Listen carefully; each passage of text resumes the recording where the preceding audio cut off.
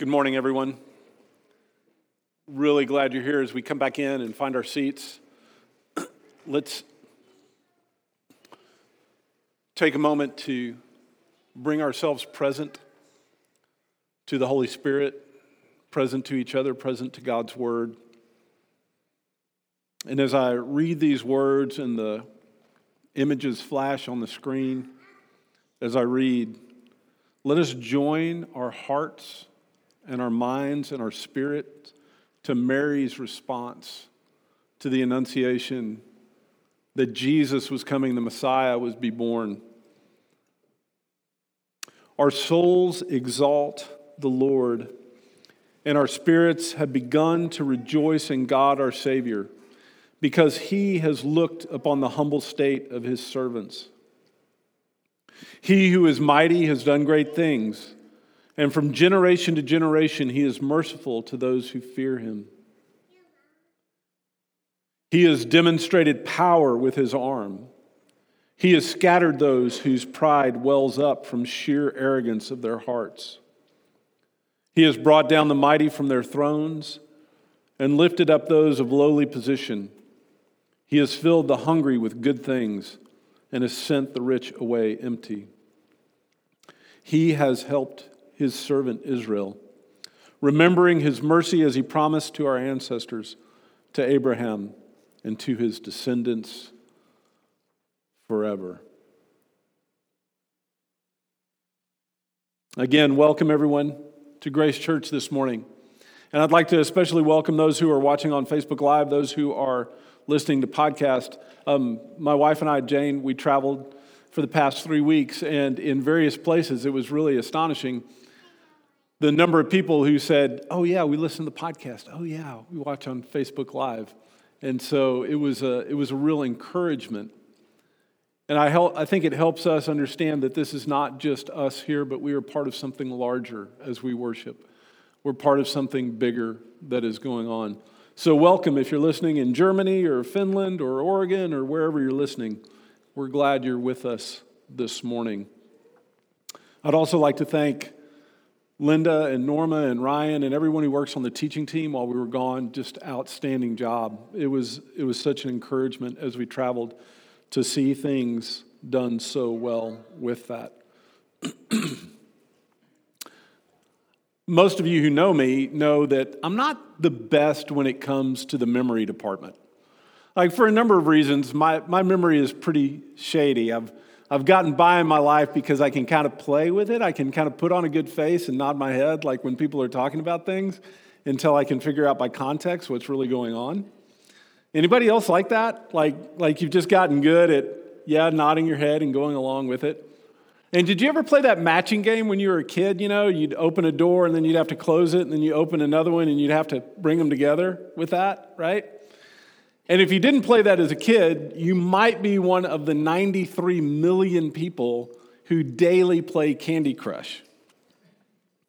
And I know no one will admit that here, right? None of us would do that. It's all the other people that play those games. You know that company's worth $7.1 billion that does a matching game that you play on your phone. And the reason you do it, though, the science behind it is you get a little dopamine rush every time you play that. It's actually a physiological response you get in matching things. Our text this week, it's an interesting text, and as I read it, and as I read the commentaries, and as I listened to people talk about it, what I started to hear was that primarily people have approached this text very similar to a matching game. They read the words of Isaiah, they read the words of the prophet in the Old Testament, and then as they scan into the New Testament and they find Jesus, they're like, "Oh, wait, I see it. I made the match. There it is." Which we need to do. That is a legitimate way to understand this. Jesus does line up. He does mirror the prophecies that Isaiah and other prophets made. But there's so much more.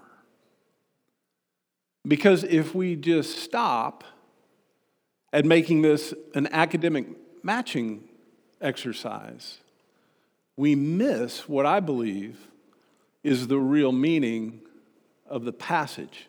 So pray with me as we dig into this week's text.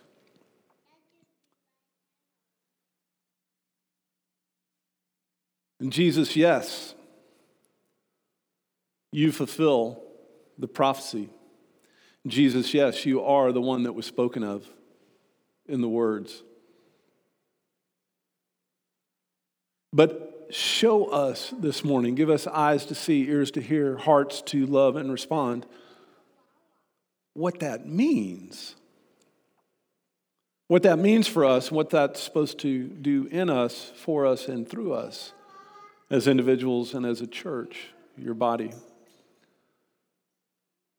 Holy Spirit, give us fresh understanding into this ancient text. We ask in Jesus' name this morning. Amen. This week we're going to see when God's servant shows up, the kingdom breaks out with justice, healing, and revelation. That we come to know God by knowing who God chooses and what is important to God. How we are formed and sustained by our hope in the promise of God and build on our experiences with God. And how we make God known by responding to God's servant and acting in accordance with his character. As I said earlier, we often look back at the prophecy and we look back at this text in Isaiah 42 that we're going to look at, and we think of the servant's song. It's literally called the servant's song with that. And we see it as one of the prophecies that foretells, prepares the way for Jesus. And then as we get into the Advent and we read Matthew and Mark and Luke and the Gospels, we see that Jesus is fulfilling. He's matching all those prophecies. But there's something more going on here. And let's see if we can see that. Starting with Isaiah 42, verse 1. Here is my servant, whom I support, my chosen one, in whom I take pleasure. I have placed my spirit on him. He will make just decrees for the nations. He will not cry out or shout. He will not publicize himself in the streets. So, let's pause for a minute. The servant song. Who is the servant that is being spoken of here? Well, when Isaiah was writing this, he may have had an image of the Messiah. He may have had an image of a king. He may have had an image of a military leader in some way. But the Spirit of the Lord was on him and was forming his imagination that somebody was going to come and they were going to do things very differently. Right? We expect grand announcements. We expect big promoted experiences. But we see this servant is going to do this very differently with that. We'll also come to understand that while, yes, this is a specific person that they are looking at, that is going to extend beyond that person to the people, the group, who follow the person. So when we see servant, and when we think of servant here, we start with Jesus, but we don't end with Jesus. What we see is that it spreads out to those who identify with, who follow, and are claimed by Jesus. And we see that this is going to mean the outbreaking of justice. The Hebrew word is mishpat here. And again, like a lot of Hebrew words, it's very hard to combine, to do a direct translation from one Hebrew word to one English word. Justice is used here, but it's more than justice. This idea of what is going to break out that the servant is going to inaugurate, that the servant is going to do, is the idea, we would say it's more like justice and peace, or justice and equity. It's the idea of mishpat and shalom. Or this idea that we use here of God's kingdom as people and things the way God intends. Y'all, this is not just a temporary deliverance. that's being spoken of. When we hear about the servant here, when we hear about this prophecy, we're not talking about just relief. We're talking about a wholesale reimagining, reworking, redeeming of how things work, of who we are, how we relate to one another, how things work. Everything is redone through the arrival of this servant. Well, let's continue. A crushed reed he will not break, a dim wick he will not extinguish. He will faithfully make just decrees. He will not grow dim or be crushed before establishing justice on the earth. The coastlands will wait in anticipations for his decrees. We see in this that, like I said, this is Jesus, but this also extends to Jesus' followers, to us. And we see the compassion that is extended towards us. We are not called and then left alone. We are not pawns sacrificed by a cold and calculating deity. God knows us. God knows what it's like to be us. You see, this inbreaking of the kingdom, this establishing of justice, this permeating of shalom in our society is something that first has to be imagined and then it has to be modeled. It's not something that we just get theoretically. It's not something that we just get through words. We get it through experience with that. And we have the promise here of God working through the people as that works its way out. This is what the true God, the Lord, says, the one who created the sky and stretched it out, the one who fashioned the earth and everything that lives on it, the one who gives breath to the people on it and life to those who live on it. I, the Lord, officially commission you. I take hold of your hand, I protect you and make you a covenant mediator for people and a light to the nations, to open blind eyes, to release prisoners from dungeons, to those who live in darkness from prisons. This calling of the servant is to be extended through us. The word here is clear, the intention is clear, that this is something that starts with the servant and goes through the servants. Through us, through the church, through the ones who are called according to God's purpose, through the ones who have been redeemed and brought out of darkness. We are to be healed and we are to be healers. We are to be set free and then we are to set others free. It does not stop with the servant and it does not stop with us, but it works through. It's crucial to our understanding of the text. Yes, it starts, it's sustained and ultimately fulfilled by Jesus, but we are part of that fulfillment. Now, before anybody gets the wrong idea that this becomes about us, the next verse, I am the Lord, that is my name. I will not share my glory with anyone else or praise due me with idols. Look, my earlier predictive oracles have come to pass. Now I announce new events. Before they begin to occur, I reveal them to you. There is no room for boasting on our part, but there is much room for joy. I confessed earlier to not having the best memory. Those of you who know me also, I'm deaf in this ear. And so, especially in a room where there's a lot of conversation going on or a lot of noise, I have a very difficult time hearing things. And honestly, studies have shown that if you're in a room, you're like at a party or you're in a crowd, that the murmur of background becomes indistinguishable. It just becomes a low-level hum until what? Does anybody know? You hear your name. Exactly. Like you can be in a room and just hear it's not even indistinguishable words, and then someone will say, Tim. And it may be across the room in a different conversation, and you will pick out your name when it's heard.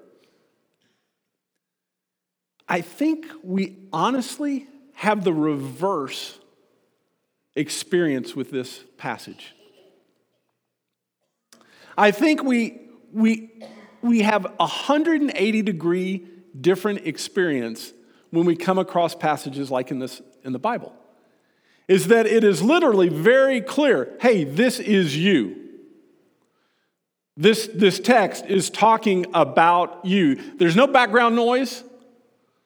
There's no conversation going on. This is directed at us. And we don't hear it. We don't hear it. And I don't know if it goes back to what I said at the first about the kind of the matching, is that we've approached this in a way like an academic exercise. We've kind of approached this as something to be deciphered. We've looked at the text as something to be done kind of like homework, like, hey, let's match it up, let's fill in the right answers, let's bubble in all the right letters on the exam. And we fail to hear our name. And this is a tremendous tragedy when we don't hear our name, when we don't hear our calling. Because yes, this passage was written to point towards Jesus, but it was also given to us to form our imaginations. These descriptions, and I want to encourage you as you go through the learning guide this week, looking at the questions that have been done there, looking at the reflections. These things that are said about Jesus, about the servant, are to point us towards Jesus, but they are also to give form to our imaginations and to our affections.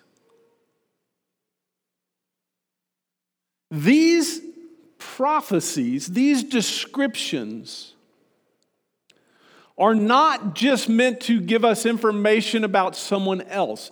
They are to become the words that describe us. Not that we're the Messiah, not that we become Savior in any way, but that we reflect that Savior, that we reflect that Messiah. You see, we can't become something we can't see or imagine, so Jesus goes first, as Jesus always does. Jesus always goes first. He always shows the way. He's always out front. But where are we? Are we following? Are we likewise adopting that imagination? Are we likewise adopting that way of thinking? That if justice is what concerns Jesus, is that what concerns us? If peace is what Jesus was about, is that what we're about? If taking care of the sick, the hungry, the homeless, the refugee, if that's what Jesus is about, is that what I'm about? Because I believe that is why these words were written, in addition to pointing to Jesus, is to form our imagination, to form our affections, to form our story with this. And because of that, we can look at the multiple opportunities that we're given to serve at Recess, to work with Canopy, to support the work that Dave and Liz are doing, to give to LifeSource, to fill this tree with the presents for the family that is starting over, which y'all have done so well this week. But not just those missional opportunities that were given through Bethany and through the LifeSource and the different things, but also everything about us, where we work, where we go to school, our classrooms, our coffee shops, our kitchens, our car rides and carpools, It should form everything about us. This imagination that was said about the servants, that's what it means to have a servant-formed imagination. Not one that is just merely a recipient, but someone who is participating in the doing of that. And as we lit the joy candle, it is important to recognize, as we've said many times here, that while we call this the servant's song, and how Jesus does over and over again present following Jesus as a type of service, we are not slaves. This is not have to. God is not looking for soldiers and slaves as much as daughters and sons. We do this with joy. Y'all, we get to do this. Let that sink in for a minute. This is not another obligation. This is not another killjoy obligation. This is a get to. This is a joyful opportunity that we, with all our mess, with all our limitation, are invited to participate in the things that God is passionate about. What else do you want to do? What else do you want to give your first, your best, your most to? The kingdom of God is here. That was the foundation of the message of Jesus. And it is to be the foundational message of us as Grace Church and of the church of the whole, that the kingdom of God is here. Be glad, rejoice, rejoice. We welcome with joy the servant, the Messiah, not only who matches the prophecy,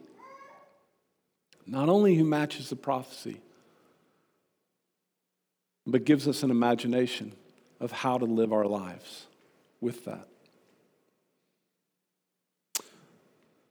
Norma gave a definition of Advent a couple of weeks ago. Linda echoed it as she taught last week. Advent is a time to examine. It is a time to reflect.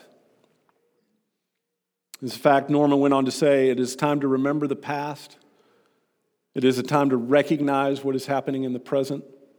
And it is a time to reframe the future.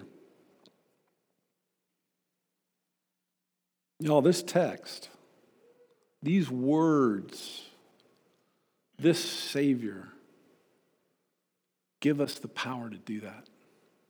And we can do that with joy. I ask Alex and the worship team to come up as we transition now. He mentioned earlier we have the Scrabble tiles back there to make words of joy as we reflect and come up for communion. We take communion to proclaim the mystery of Christ come, Christ crucified, Christ resurrected, and Christ coming again.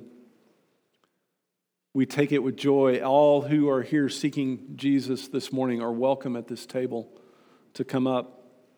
We also take an offering, and especially at this time of year, y'all, we only got a couple Sundays left with the way the system goes in the United States. Now is the time for the offerings. We do that as a demonstration that none of us is without something to give, and also none of us are without need. The offering is our way of sharing. It is responding to what has been given to us and who has been given to us. So we invite you to participate in that. It's also time to reflect what the Spirit is teaching. You don't just take it because I've got the microphone, but you take it and you reflect on it now and through the week. And it is also time to worship with joy. Let joy permeate your songs this morning.